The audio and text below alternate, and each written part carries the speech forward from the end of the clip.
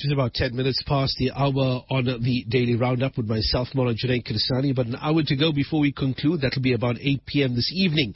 Now, the City of London revokes the honour granted to Myanmar's Aung San Suu Kyi. This is in regard that the City of London Corporation, or the CLC, on Thursday revoked an honour granted to Aung San Suu Kyi over the treatment of minority Rohingya Muslims in Myanmar. The elected representatives on that body that runs London's historic centre and financial district voted to revoke the freedom of the city granted to Suu Kyi 3 years ago.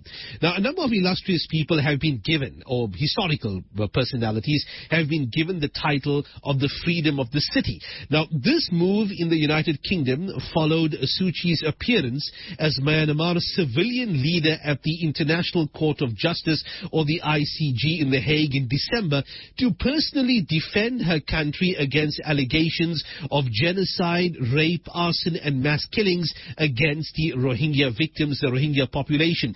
We have online with us this evening, joining us live from the UK, Dr. Mong Zarni, a coordinator of the Free Rohingya Coalition. Assalamu alaikum, Dr. Mong. Oh, thank you. Good to be on the show. Thank you for joining us, Dr. Mong. Tell us, is this a big deal? City of London revoking the freedom of the City of London from Suu Kyi. I mean, is it significant? Will it be noticed?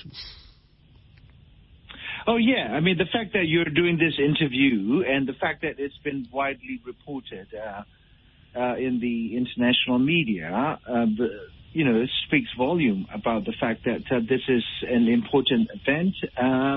But of course, removal of the honors that have been bestowed on her by various institutions around the world, not just the one that just took place this week, but from human rights organizations such as Amnesty International, the United States Holocaust Memorial Museum, and universities, even the city where she lived for more than 2 decades, the city of Oxford, removed her of a similar honor. So yes, this is important, and maybe it doesn't change the geopolitical equations that keep the Burmese genocidal government in power.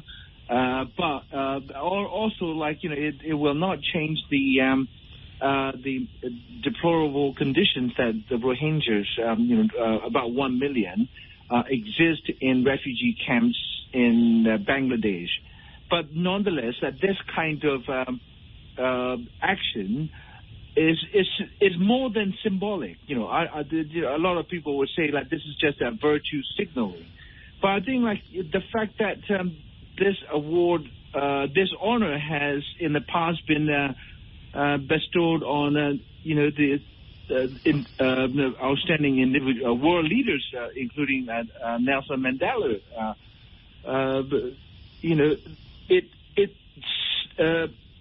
It basically sends a signal that business as usual with Myanmar or Burma is unconscionable. So the question to me is, now that the City of London that gave Suu Kyi this award 3 years ago at the Guildhall, a very ornate a structure at the heart of financial district, will they ask the British investors and the British government and British institutions, including Oxford University, to essentially reevaluate their business as usual approach with Suu Kyi's country, in my country of Burma? And a genocide cannot be treated as just one of a zillion things that is wrong with the world.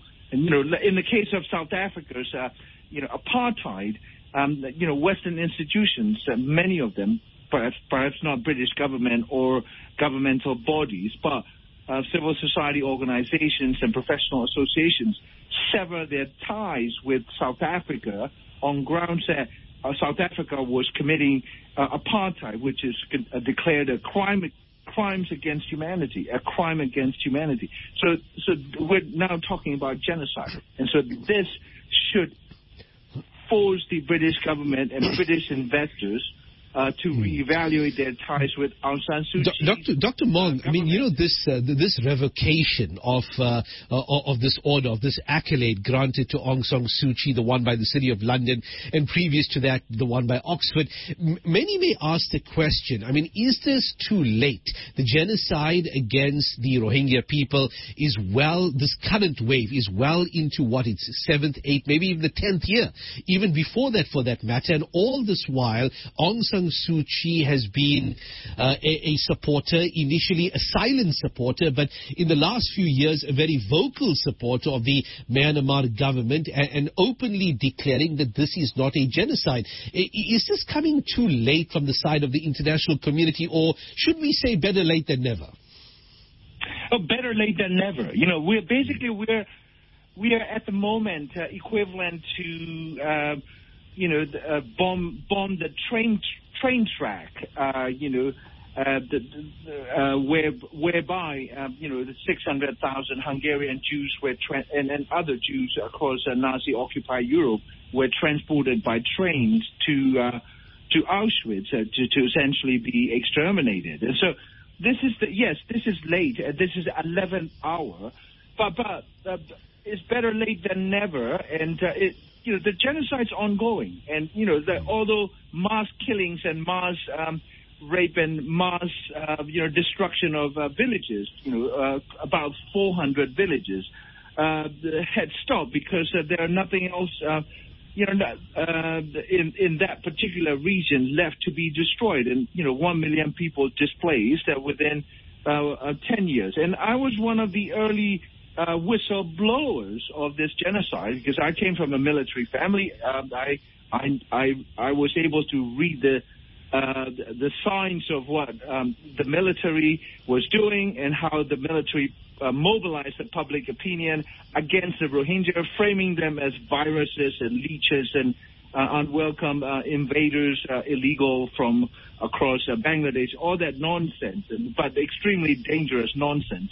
And so that's why, I think what I want to say is, that these resolutions and revocation of honors are good, but they need to be accompanied by concrete policy changes by, say like UK government and financial district, financial center, the city, is enormously influential in the British politics, and they, people who are associated with the corporate City of London Corporation should be making a call to Boris Johnson and others, to say, look, we need to suspend development aid. We need to discourage a British company from investing in Burma. Britain is one of the top 10 investors. You cannot have the City of London Corporation saying that they are taking a moral position while the British government and investors are pursuing immoral policies.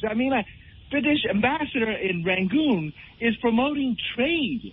How unconscionable is it? You've got this leading, influential, prestigious institution saying this is wrong. Suu Kyi is complicit in the genocide, because in the genocide studies or genocide perspective, the denial and dismissal of the crime itself is part and parcel of genocide. Suu Kyi has been guilty all along. I've written this since 2012, 2013, calling her out. Her silence speaks volume, and she is no longer silent. She is proactively dismissing and denying genocide. We have in Burma a Nobel Peace Prize laureate that is complicit in genocide. That's why, Bishop Desmond Tutu finally gave up trying to persuade her morally to take the stand on this issue. She has gone to the dark side. You know, Dr. Mong, an interesting question that I always wanted to ask, that Aung San Suu Kyi still doesn't use the term Rohingya in her speeches. Now, of course, everybody knows that the ethnic community exists and they've been existing for a long time. Why does she purposefully not mention the ethnicity of the people? Is there some agenda here? And could you explain that to us? Well, Rohingya community do not simply exist in Burma as an illegal, unrecognized ethnic group. They have established both through primary historical evidence and through the official Burmese language documents, as an ethnic or national minority that is part and parcel of the ethnic tapestry that makes up the public in Burma. And Suu Kyi refusing to recognize the Rohingya by their own name, and the name that was also recognized officially by the Union of Burma government for decades upon independence, indicates that she is completely either misinformed by some of the ex-generals and ex-military officers that have been her colleagues for the last 30 years, who there's some of these generals, particularly like the vice chair of her party and co-founder of her party, ex-general Tien Oo. He was involved himself in the expulsion of the some of the Rohingyas in the early or late 1950s, and so these are men who have adopted extremely racist perspective, unwelcoming and extremely hostile to the Rohingyas for decades. The gentleman is in his early 90s, and so Suu Kyi is going along with the racist agenda. And she's an Oxford-educated person, and she can have access to any official Burmese documentation in the archives in Rangoon or in the capital, Naypyidaw, if she is really interested in finding out, whether Rohingyas' claim of being the ethnic minority of Burma is borne out by the concrete evidence, official as well as historical. She's not doing it. And partially, I would argue, the refusal to call the victims by their own name is always, a part of the genocide. Because genocides are not simply crimes that take place in war times when communities are conflict. Genocide, in the case of Rohingya in Burma, is a systematic, pervasive, premeditated destruction of entire ethnic community, in this case Rohingya, simply because they happen to have their own ethnic identity. Genocide is an identity or group identity based or driven crime perpetrated by the national governments with the support of public whose opinion has been colored or poisoned by that very state by propaganda. So Suu Kyi is actively involved in destruction, not only, if not, in the physical sense of destruction, but in the destruction of group identity. She ought to be at the International Criminal Court, which is pursuing a case against Burma. And so I think that is why I welcome the City of London's decision to revoke the honor. But I must say that that's not enough.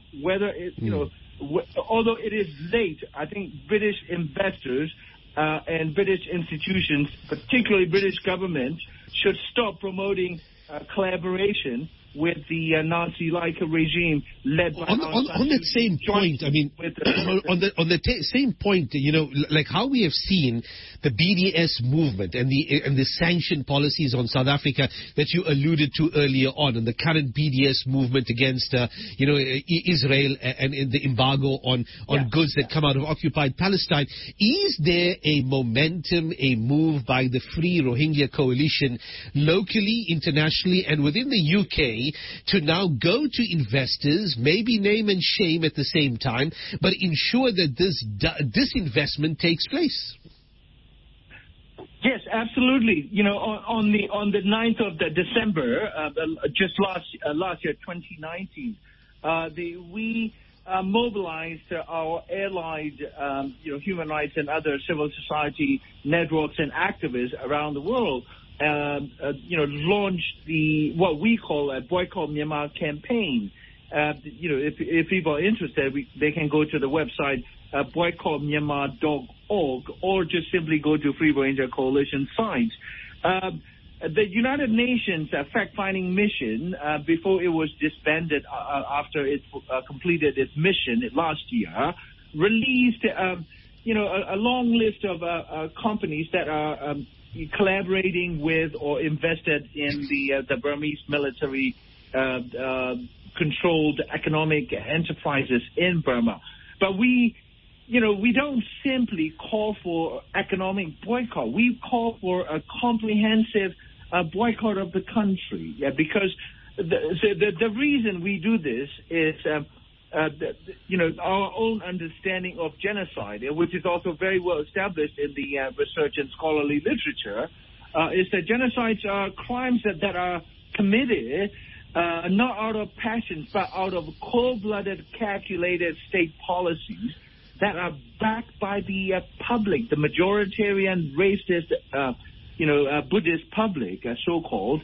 And so therefore, I think, as a Burmese and a Buddhist myself, I have absolutely no problem saying that the country needs to be subject to, comprehensive boycott. The same way BDS in U.S. and other places have called for. On the Rohingya issue, I mean, if you look at the Israeli Zionist violent discourse, similarly genocidal toward Palestinians, they don't say kill all Palestinians. They say kill the Arabs. So and interestingly, you brought up the Israel case. Israel and Myanmar Aung San Suu Kyi government, Ministry of Education, they signed a formal memorandum of collaboration or understanding to basically sanitize the country's history of the crimes that both are currently committing. These crimes are institutionalized. And so I think we want sports boycott. We want cultural boycott, no rock stars or comedians should go and perform in Burma. You cannot be, entertaining in a country to the public that cheers when the Rohingya women were raped and the villages burned. People in Burma, when a lot of them, when they are told that the Burmese troops were raping and killing Rohingya women, they laugh at it as if it were fake news. In fact, Aung San Suu Kyi's website, official website, had a big banner a while back before the ICJ case, saying that fake rape. And so, thousands of documentations have been presented to, have been collected or compiled that irrefutably argue that the Burmese military has systematically used rape as a weapon of genocide. So therefore, I think, we need to go beyond economic boycott. That there has to be a cultural, sports, educational, professional boycott of Burma. And particularly state institutions such as universities that pump out, the scholarly justification for the genocide of Rohingya. Dr. Mong, finally, in January, the ICJ ordered Myanmar to prevent the genocide of Rohingya Muslims in Rakhine. In other words, acknowledging that Myanmar is culpable, is guilty in many of the claims that have been cited against them. Have they heeded the warning? Do we actually know what's happening currently in Rakhine State? Of course, the Rohingya people don't live only in Rakhine. They spread out across the western part of the country. But do we currently know what's happening in Burma? And are we able to document current atrocities, or have they heeded to the warning of the ICJ? Well, the International Court of Justice, one corrective to what you say, it did not find, the provisional measures, 4 of those, to prevent the further acts of genocide and to preserve and protect the evidence or the crime scene of genocide or alleged genocide. The ICJ, dismissed Aung San Suu Kyi's argument, personally and officially, that she made at the ICJ in December, saying that the case has no merit and the ICJ has no real jurisdiction over this case, and gave the Gambia's request for these measures in a unanimous decision. So it reflects the fact that the ICJ takes the allegation seriously, and however, ICJ has not found Burma to have committed genocide, but the case is proceeding on the ground that there is a high plausibility that in due course, at the end of all the hearings, however long it takes, 2 years, 3 years, Myanmar will be found to have commissioned the crime of genocide. So that said, what is happening is ICJ ruling directly concerns the protection of the 500,000 Rohingyas that are trapped in what may be described as vast open prisons. These villages and 1 or 2 towns that remain intact in the southern part of northern Rakhine State. And in one particular place, the capital city of Rakhine State province, named as Sitwe, there are Rohingya communities who have been forced to accept what is known as national verification card. Essentially, these cards, the Rohingya community at large have rejected these form of identification because, in their view, the acceptance of the card essentially acknowledges wrongly that they are foreigners and their citizenship status or eligibility needs to be established first. And so, what is happening is that community in the very capital of Rakhine State is being under enormous pressure to accept these cards, and then there are also about 100,000 Rohingyas that have been locked up in different, internally displaced people's camps. There's one German Foreign Office official who visited the place. Coming from a German official, take it seriously. He called them, concentration camp. And so I think, but they've been there since 2012 when the 2 bouts of violence that took place in Rakhine State, and they're there they were herded off into these camps in different places.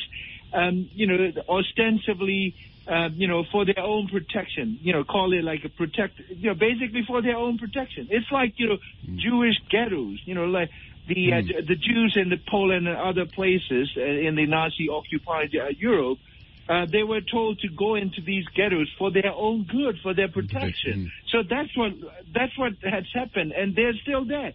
They cannot go, anywhere. They don't have education. They're not allowed to have any type of meaningful livelihood opportunities. They have no career. They cannot move. They cannot go from one village to the other. And so, there are also, the 300,000 or so Rohingyas outside these IDP camps who live in what I describe, what I would say as open prisons. They cannot move from one village to other. They can't go to farms. They can't go to rivers and streams to access sources of protein, or basically any food systems without being harassed or without having to bribe the local authority. So they don't have a normal human life. So that's why a lot of Rohingyas continue to attempt to flee the country or go to other places. At the moment, I would say there are thousands of Rohingyas in Burmese jails who attempted to flee the country or move to other regions within Burma. They are detained or they are arrested as for having traveled without any authorization. So basically, the Rohingyas are in extremely deplorable conditions, whether in Bangladesh or in Burma. Internally. Dr. Monk Zalri, thank you so much for joining us on Radio Islam International this evening here in South Africa, and may you be well. Thank you for the information indeed, and may the good work progress. Looking forward to talking to you in the future. Thank you so much.